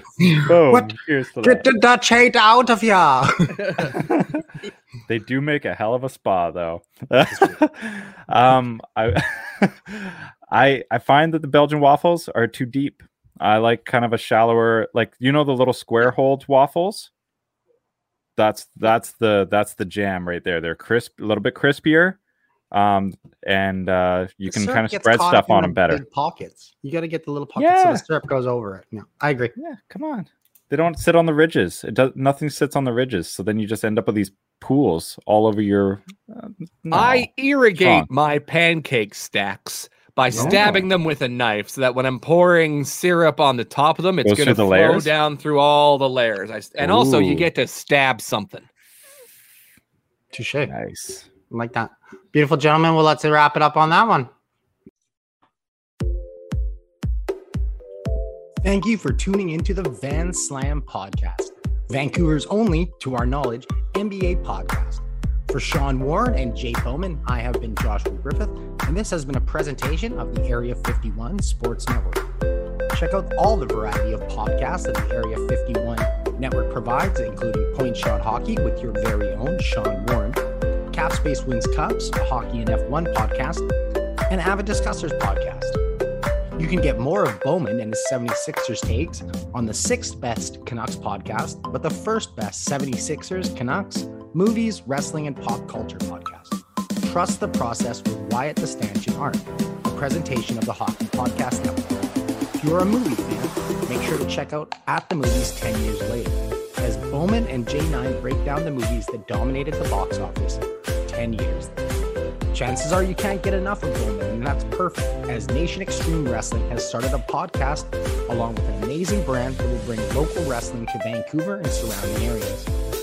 You can catch more of me, Joshua Griffith, on the Sports Talklight Network covering the Vancouver Whitecaps and on the Unnamed Sports Show. If you enjoyed what you listened to today, make sure to subscribe and rate the podcast wherever you listen. For Apple users, we are up and running, so make sure to leave that 5-star rating and a comment. For the Van Slam podcast, on behalf of Sean Bowman and myself, until next time, NBA fans.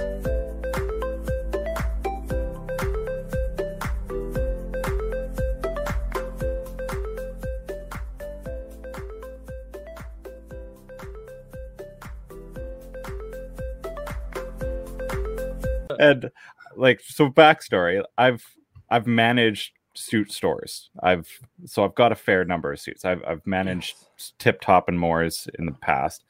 I've got north of 40 suits. So the biggest rule here is if you are going to do any sort of leathers with your suits, they have to match. Belt and shoes have to match. You cannot do the off. Like black belt, brown shoes. No, go home. You're drunk. They have to match.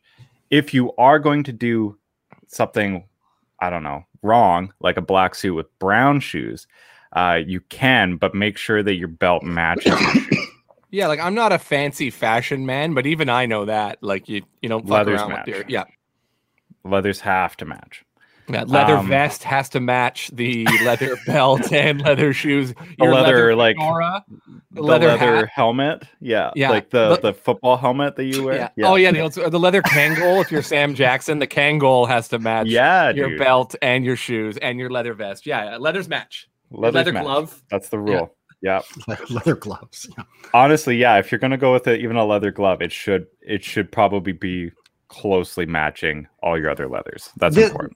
This was the point that I made, though, that yes, you can, if you can pull it off, like you can wear a black suit, but yes, you have to wear some brown shoes, accessorize with a brown belt, and pop it with either the pocket square or the tie.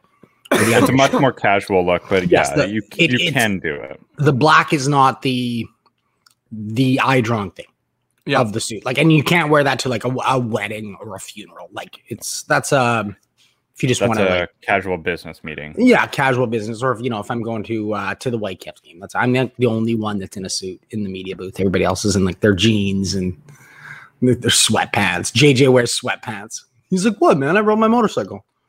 Bro. Yeah, I will say my motorcycle in sweatpants. What the fuck is that? You guys, I'm sure you guys have seen JJ. You know. Yeah, I will say though, if you are somebody that's like out there to go get one suit and you're like, what color of suit should I go get for my one suit that I'm going to own? Charcoal. Black. Charcoal. A charcoal black gray is suit. Black, I would put 4th actually on my list. Because okay, are you a hitman? Now. Are you a hitman? Are you a reservoir dog? Unless you're going to, like, if you're the groom to a wedding or you're going to a funeral, you don't need a black suit. Well, I was going to say, but that's one of the only times a lot of people need a suit. Yeah, if you're going for weddings and funerals, right? But if you're looking for like an all-purpose suit, charcoal, because charcoal can do those. It can do the business stuff. You can dress it down. You can have some fun with it. It's not as dark and formal as a black, but it can still, you can dress it up and still have that formality to it. My second would be a blue suit. I think everybody should have a blue suit.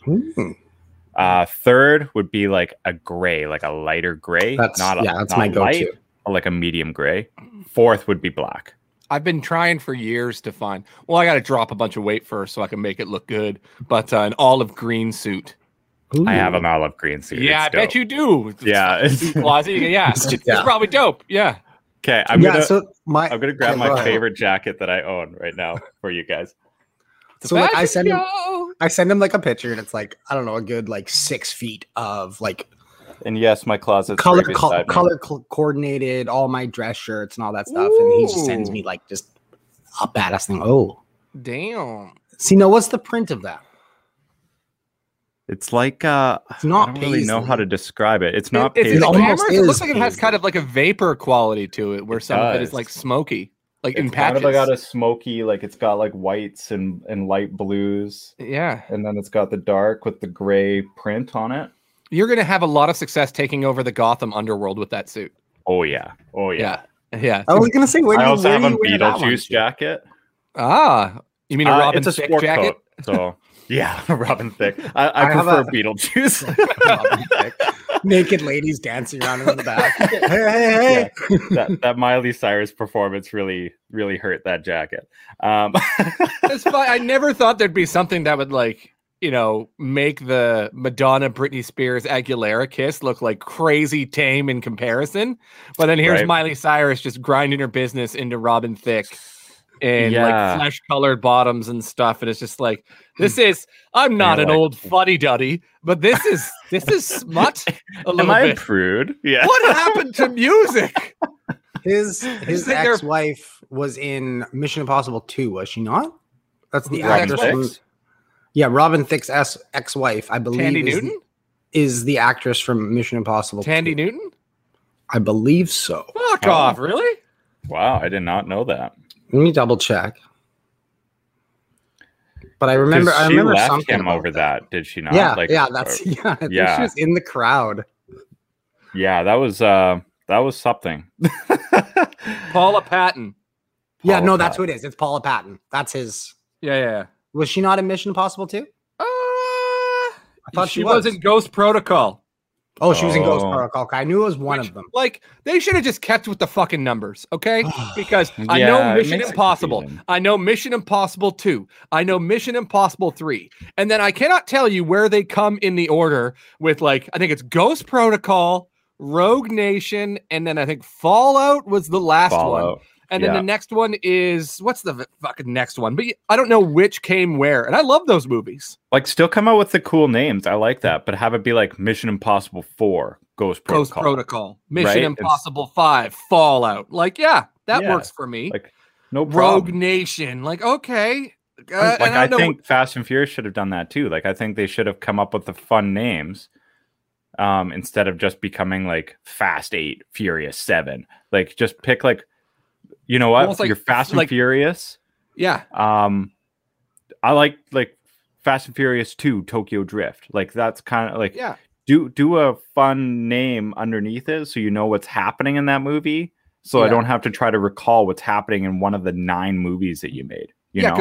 Because I don't know, like, okay, which, because I refer to them as, okay, the Henry Cavill one, the Jeremy Renner one, the one with this stunt, because I don't know my Rogue Nations from my Ghost Protocols and stuff. Now, I think 7 is so far just called Mission Impossible 7. Let's stop right there. Let's just call it Mission Impossible 7 and go on. Now, the Fast movies, at least they got a little creative with it, like Fate of the Furious. See, I like that one. I like that too. Name. But then like Fast 9 was like F9, the Fast Saga. The fuck are you doing? I guess they're just like running out the clock until they can come up with it. This isn't my idea, but I've seen it bandied about a lot. Fast 10 your seatbelts. Damn it. Fucking do it. Do it. Part of me hates it so much, but the other part likes it. They don't have any ground to stand on as far as no, that's too silly. Fasten your seatbelts. You know what? You're right. Do it. Because they did like, okay, like you can't be like, this is too serious of a series for us to pull out a dumb pun like that. Because you had the Fast and the Furious. Okay. Too Fast, Too Furious. That's fucking dumb, but okay, I'm with you. Fast and Furious, Tokyo Drift. Okay. And then 4, Fast and Furious. We hate the word the. The is right out. Get out of here. Fast and Furious. Stupid. Fast 5. Okay, we're on to something. And then I still don't know if they leaned into it and called it Furious 6. In some marketing materials, it's referred to as Furious 6, but that's not like the firm name, which is dumb as hell. They're testing it out. Like they're like, can we just drop to one name? And then they're like, we'll just bounce back and forth between Fast or Furious for and it these also movies. worked because that whole movie was basically a 12-man tag match where they matched up against like 6 of the other fucking people, and it was awesome. It was like team v team. It was great.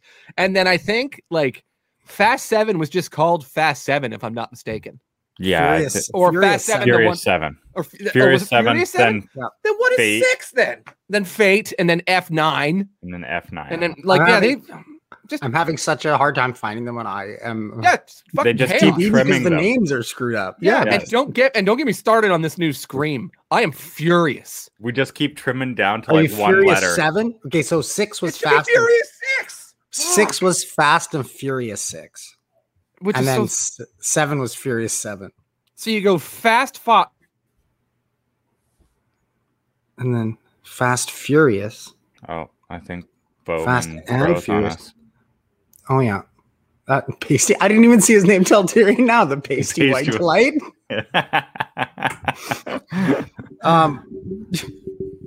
I always get confused when I go and see Fast and Furious on TV, and I'm like, "Oh, sweet!" I know. the You go like, original." oh, which one is this? Yeah. And then I turn it on, and I'm like, "The hell is this?" Yeah, this is like the 7th one. Yeah, this is like, this what? is this one's terrible. Yeah. I forget what he. Oh, okay, yeah, no, I know what happens back. in that one. He's back. I'm back. The You're Pasty back. White Delight. I was just talking about how upset I heard get you. when I see Fast and okay, yeah. Well, on the TV. I just get so mad because of all the 80s remakes. Is Footloose is on. Yeah, no. I Oh, like- RoboCop is on. Oh shit, no. Point Break, yeah, no. Total Recall, no. It's just disappointing. Like, and then the new Scream, which is what I'm pissed off about, is not called Scream 5. It's not even called Scream where the S is stylized as a 5. Call it Screams, maybe, and then the S at the end of it could be a 5, sure. No, you know what the new Scream movie is called? Scream. Scream. Yep. It's like Just the fucking Scream. Abbotsford Canucks all over again. Hey, I'm watching Scream the other day. Oh, which one? Yeah. They call it Scream Classic, Scream Original, OG Scream. Oh, man. Like, is it what is it? Just the same story? The two Nev Campbell and Courtney Cox? no. I think it's just No. like it's a sequel. It's a whole new. It's But it's the 5th Scream, yeah. but they've just called it Scream because we've given Because- up on numbers now and we're just restarting apparently. Okay, what are your thoughts on Scream like and Dune? Shout would be cool. One Dune. I haven't seen Dune. I haven't seen. Dune. Now Okay, so apparently, I is haven't this seen the thing new like one, is this but thing like a this- sequel? Because So this someone is, was- I guess, a prequel 'Cause to someone was- what they're going to be doing. yeah, I talked to somebody the other day and they were like, oh yeah, I kind of wish I had seen the original Dune so I knew what was happening. And I'm like, hold up here. Because this was going to be my first Dune experience because I hadn't seen the other one and I thought I this would think be you an don't all need access one. to. I don't want to. I'm No. busy. I don't have time I've for 2 Dunes. I watched like the first part of the old Dune and apologize to anybody that's Dune fans. I was so bored. I was like, cut this off. Like, I don't want to watch this any further. But I guess the new Dune is amazing. I haven't seen it yet. But it sounds like they've already got sequels planned for it. That gives me trepidation. So they're going to do like Dune, whatever's next. Dune. Part Tune, 2. Sequoon. Tune. 2UNE. That's the title. And if it's not the title, I won't watch it. I don't care how much I love Dune. No. I like the logo, like the like DUNE. Yeah. Like I You just look love like you're that a it's gang all. signs with your hands. Sean, It's hard to Sean's do with your down hands, the Dune, actually. with the Dune set. He's giving gang Dune signs. Squad. The Dune Squad. No, All right, the lads. second, Oh, it's all back. Second one's It's all called Part mirrored 2. in the camera. This What do is y'all impossible. what do y'all think of what do you think my stat line was? So Ooh. it's like winner stays on the court.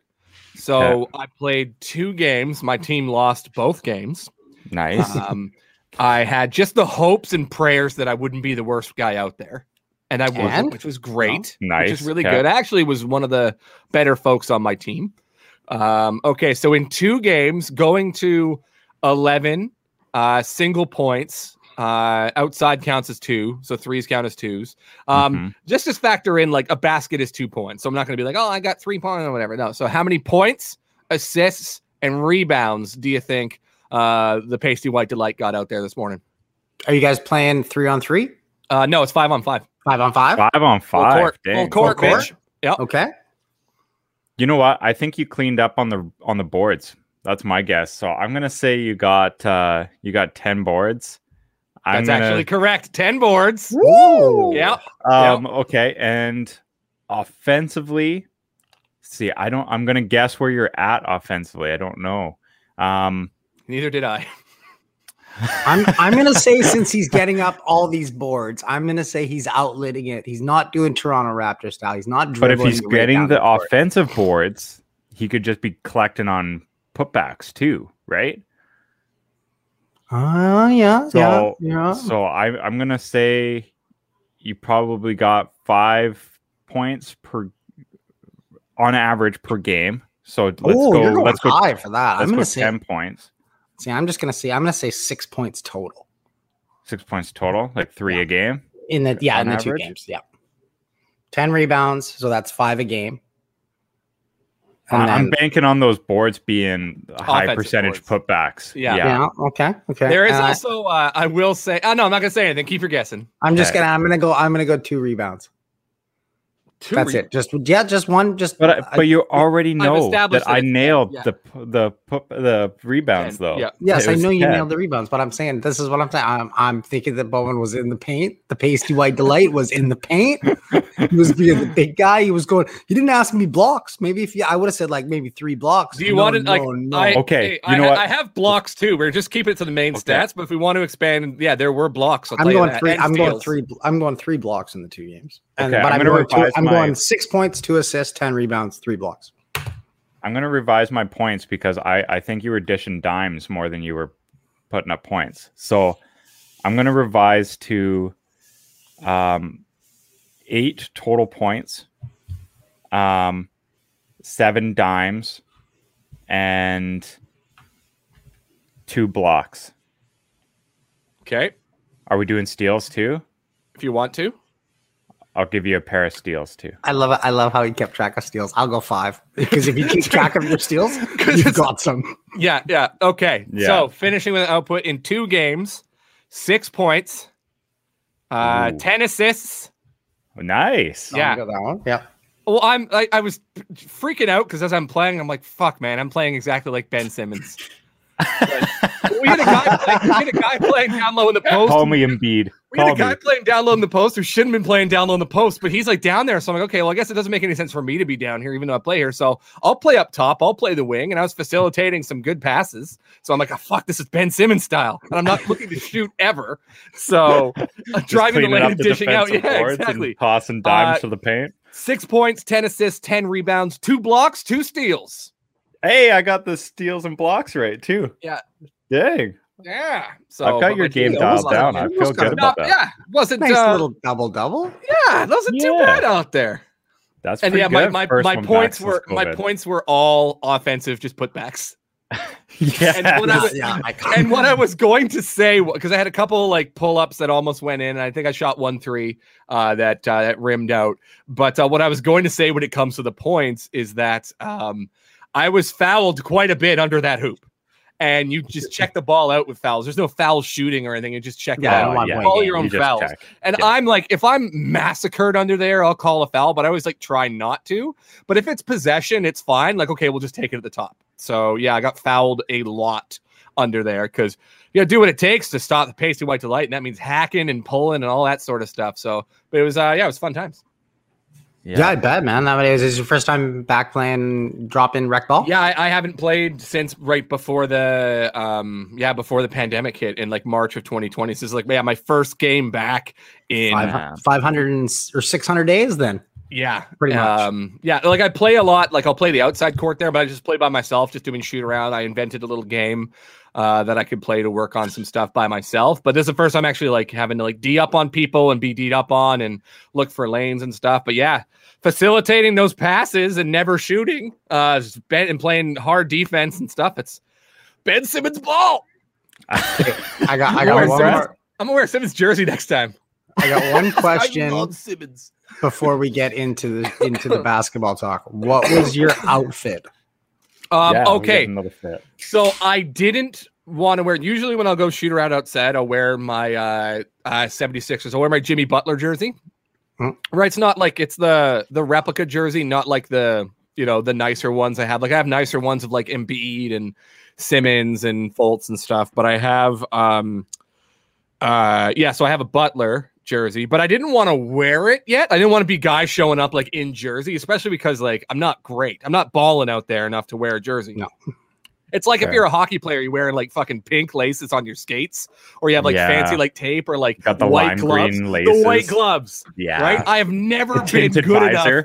I've never been good enough in any sport I've played to warrant some flashy accoutrement.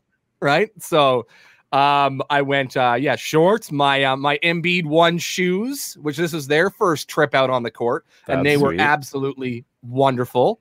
Nice sleeveless shirt, little sleeveless Lululemon job, and then of course fucking Lululemon headband pulled up over the head. So yeah, and I was dominating those boards.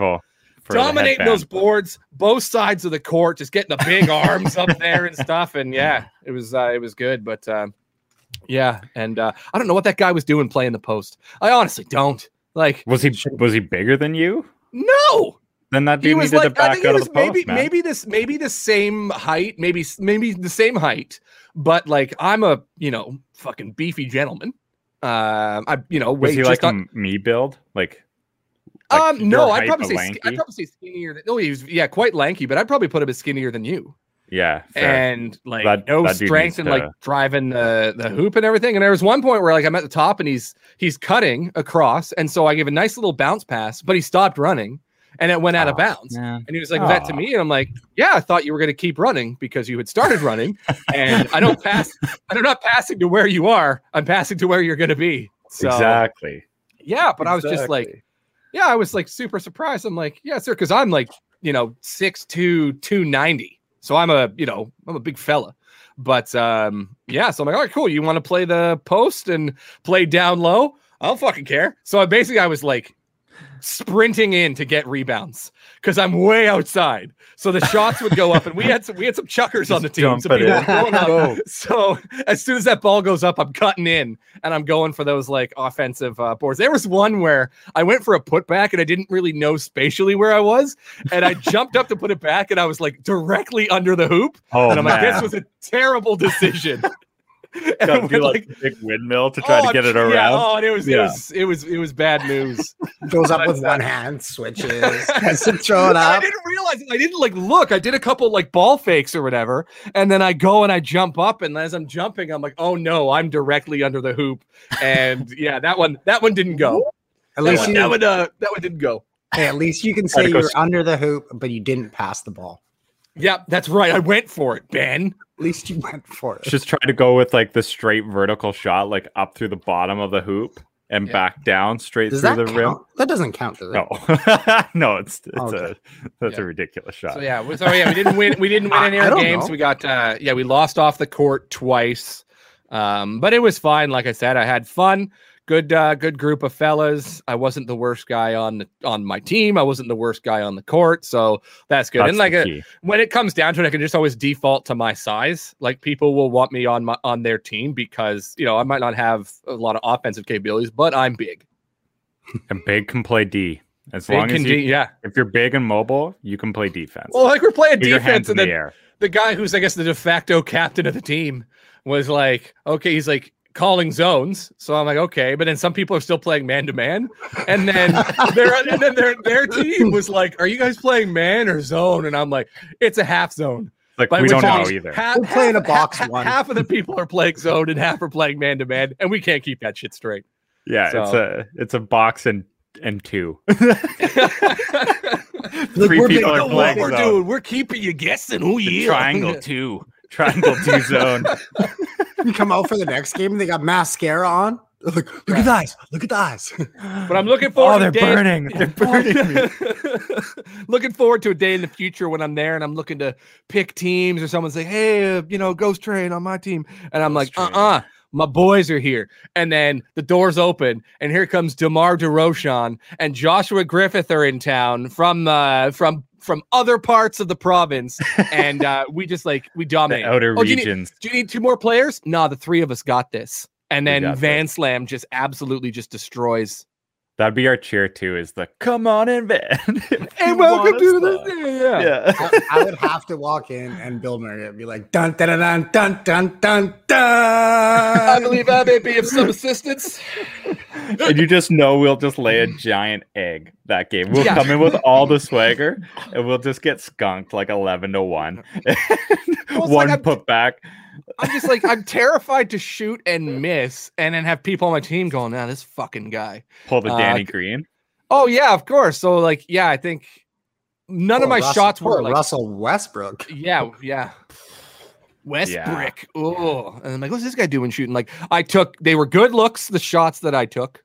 They were good looks.